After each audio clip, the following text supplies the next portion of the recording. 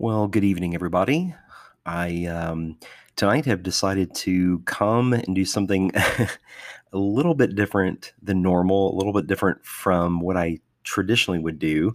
I've just decided to come tonight and be unscripted and probably even a little bit unhinged, if that's okay.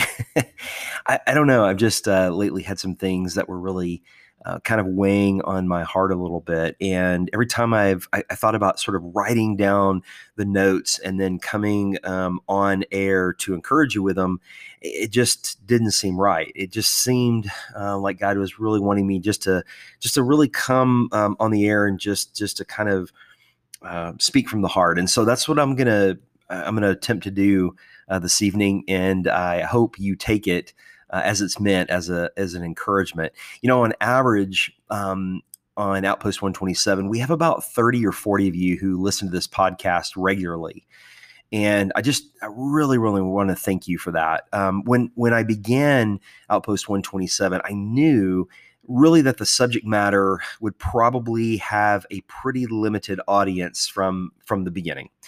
It's a targeted subject matter. It's to encourage those of you who are standing firm on the front lines of gospel ministry. And so I knew that there was only going to be kind of a smaller number of people that would probably be listening regularly. But those of you who have been listening, I hope that you were encouraged by the conversations that we've had with various interviews and just some of the commentary that I've had at times. And so I'm just really feeling like I want to just talk to you this evening. So if you're listening to this, please know that God has put you on my heart, and you are not here by chance, by accident. You are here for a purpose today, tonight. So I just want you to please settle in and just listen to what I want to encourage you with.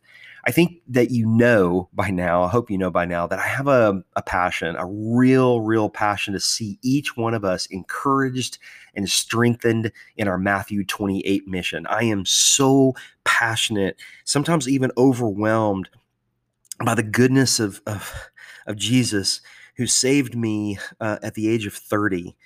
And I just still don't understand why to this day that he chose me, but he saved me. And then as he saved me, as my life really changed, he just began to put in me this hunger, this drive, this understanding of Matthew 28 to go make disciples of all nations. And it just overwhelms me at times. And so that's what I know that I'm about. That's what I know I'm wired for. And that's what I know that I'm here to encourage others in their own Matthew 28 mission. A number of years ago, my pastor, Pastor Jeff Harris with Grace Point Church here in San Antonio, he said something from the pulpit, and I was sort of new in my faith, and I was just sitting there and absorbing everything. And he said that we don't go to church, that we are the church. And I had never heard that before. I mean, honestly, I just never had heard that before, and it just radically changed everything. It helped me understand that I had been created for a purpose. And now, for the first time in my life, at the age of 30, when Jesus chose me, I now understood my purpose in life. When people say, I just don't know what my purpose is in life, I always tell them now, are you a follower of Christ? And they'll say, well, yeah, I love Jesus.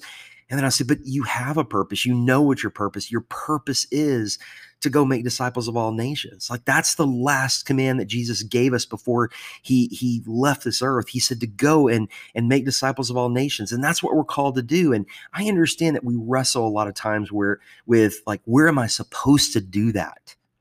I mean, I'm a teacher. Can I make disciples of all nations being a teacher? And the answer is yes.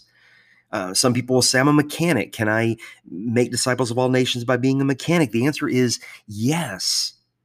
But then somewhere along the way, we begin to kind of forget about that. Or even worse, we're told by other people around us, even Christians sometimes, we're told that your ministry and your purpose and what you're doing as a teacher or what you're doing as a mechanic, it doesn't really, I don't know how to put this, it doesn't measure up to the same level as other ministries. And maybe we're not just told that flat out, but it's sort of alluded to. That, like, if you were to go and join your church's teaching group and you started teaching a Bible study through your church, well, that would be a holy calling. But being a missionary while you're a mechanic, well, that's just your work. And for some reason, the world likes to try to separate us out and the secular from the sacred. And there's just no such thing in God's economy.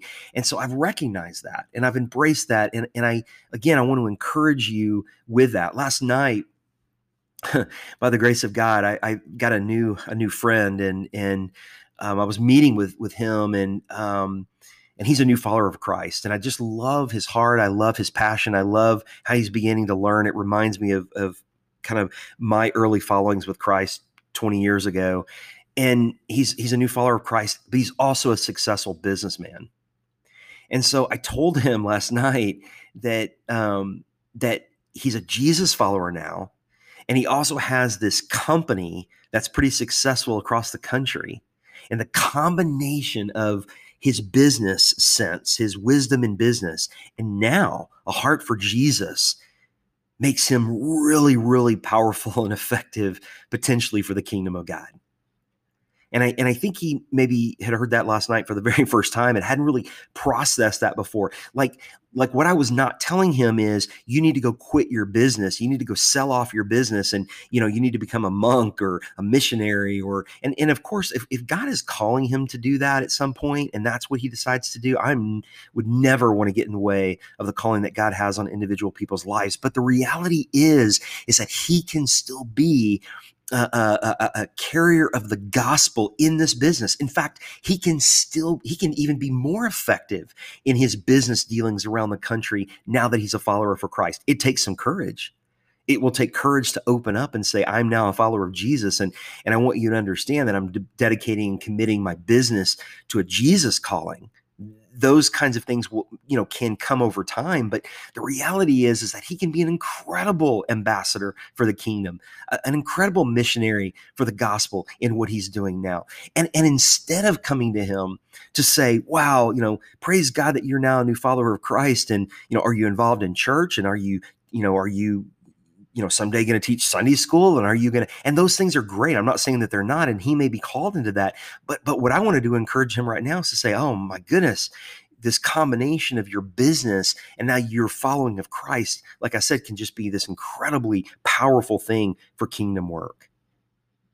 And so I believe in you. I believe in the work that you're doing, no matter where God has called you to do it. And it doesn't matter to me, those that have come around you to say, even friends and family, close friends and family that have maybe come around you to say, well, that's really great that you're doing this, but maybe you should consider doing something bigger for the kingdom. I just want to encourage you today that you are doing big things for the kingdom if you're standing firm for the faith of the gospel, no matter where you are. Some people believe and put all of their trust and all their passion and energy into organizational church. I have told y'all I was a pastor for a number of years, 12, 13 years. And so during that time, that was my calling. And I did put all my energy and my passion into the organizational church. Others put their passion and energy into mission trips. And still other people, they put their energy and their passion into street evangelism. My purpose, my Matthew 28 passion, though, is to encourage you. And in some cases, and I actually think in many cases, my calling, my Matthew 28 calling, is to actually help prop you up. Those of you on the front lines of the gospel ministry, those of you on the frontier. That's what Outpost 127 is all about. Outpost 127 is being the church in this broken world. Outpost 127 is a detachment sent into the mission field. It is working on the front lines, encouraging you to stand firm for the faith of the gospel. We are being the church. We are being missionaries. We are doing evangelism. It's all of those things. And I can do it right here through the power of a microphone, through the power of a broadcast. I can do it by talking to my friends, my neighbors, my coworkers, my own team.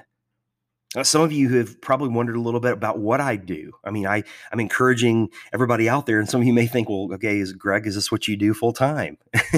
And you've alluded to the fact that you did pastor a church for a time.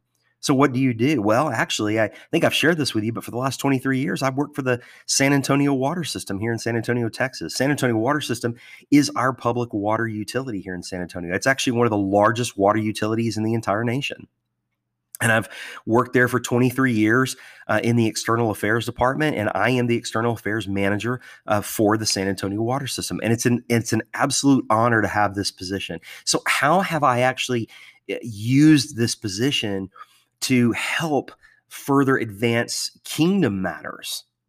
I mean, am I just sitting here on this microphone tonight, encouraging and talking a good game, but I'm not actually living it out? Well, I'm not saying I'm perfect by any stretch of the imagination. I'm not perfect, but I have an opportunity in the work that I get to do every single day. And I say get to do because God has allowed me to do this work. I actually run, one of the things I do is I run the affordability program for the San Antonio Water System. Now, this is a program that helps low-income families in San Antonio to be able to afford their water bills. When they just can't afford their water bills, they come to our team, to our program, and they're able to actually get some financial assistance to help them be able to pay their water bills, to keep their water turned on. You talk about an incredible honor, how blessed I feel to be able to be the manager of that, to lead that team, to be able to have crafted that program and put it together and share the story in the community and try to free up quicker opportunities for the citizens of San Antonio to be able to get that assistance faster so we don't put more burden on them. And at the same time, to minister to my team who is ministering to those they really are ministering, right? To those in the community. In the days when they're down and they hear the sad stories of our neighbors who are suffering because their water's not turned on from the elderly. And I get this opportunity to come alongside them and encourage them and in a lot of cases, prop them up. I mean, I get to do that every single day. And that is actually being in kingdom work right here, right now. It's not like I have to just like leave the San Antonio Water System and then go do ministry. I'm able to do that right here and right now. This is where God has me, and I don't know that God's going to have me here, for the next 20 years. I don't know what the plan is. I seek God and I want to know where he wants to move me and where he wants to put me and where he wants to use me. But for this season, at least it's been for 23 years season, right? He's using me in this place to what I believe to really impact others. My team told me yesterday in another program that we run. We also have an education team that works with teachers and students in the community, and I get to oversee that team as well. And we have this really great leadership program that we run for teachers in our community, because teachers in our community, they are in the front lines of really leadership positions in San Antonio, really in any community. And I believe so much in our teachers. My mom, my dad were both teachers. My wife is currently a public school teacher. I believe in teachers and the work that they do in leadership. And yet our teachers today are so tired and worn out and just ready to give in. And I just asked the question a couple of years ago to my wife, who is pouring into you? And her response was, well, the school gives us, different trainings and things of how to handle certain things in our classroom. And I said, no, but who's pouring into you? Who's pouring leadership into you? And she didn't have an answer. Nobody was pouring leadership into her. And so as God typically does with me, he sort of just whispered in my ear and he said, well, Greg, you need to do something about that. And so we started actually a leadership development, encouragement program for local teachers out of the San Antonio Water System. And of course, we have a lot of science teachers that come to this, but every single one of them, they look beaten and down and burdened. And every month for the last number of years that we've been doing this, they come to this opportunity that we have every month just to be poured into, just to have leadership poured into. The thing is that is a sacred, holy gospel ministry that I get to do because God has allowed me to be in this place to do that. And yes, I could have just said a couple years ago, this is the San Antonio water system, and I work here, and I have to just do my external affairs work, and I have to leave Jesus out of it, and I have to leave God, I have to leave ministry out of it. I just have to leave. But there's no way. There's no way. And this is what people a lot of times don't understand, is that as a follower of Christ, I'm in Christ, Christ is in me. This is an overflow of who I am. This is how I lead. Encouragement is not something that like I have to really work at. And I'm not bragging about that. I don't have to work at it, because it's just simply an extension of Christ in me. It's who I am. And this is how he's wired me. And so I tell you all that to give you examples of how wherever you are, God has placed you, and you have these opportunities to say, God, what would you have me do here for the season that you have me working here? How would you like to see me pour into other people and love other people and minister to other people and see the kingdom grow and expanded? His kingdom for his glory, not for ours. And look, I know you go through days and you wonder if you're really making any kind of impact in the kingdom in the work that you do. I know you do. I know you feel that way. Why do I know you feel that way? Because that's exactly the way that I have been feeling for years and years and years. I'm sure you feel like a misfit. I bet you feel lonely. My guess is you feel very misunderstood. Now, I could be wrong. I am simply saying those things because that's how I feel. Most of the time, I feel like a misfit. Most of the time, I am lonely in terms of I'm having a real difficult time explaining what is rumbling in my head, what's rumbling in my heart, what God is kind of asked me to do, or the vision that he gives me, because he gives me this vision of the way that the world could be in his kingdom for him. I got a lot of love in my heart.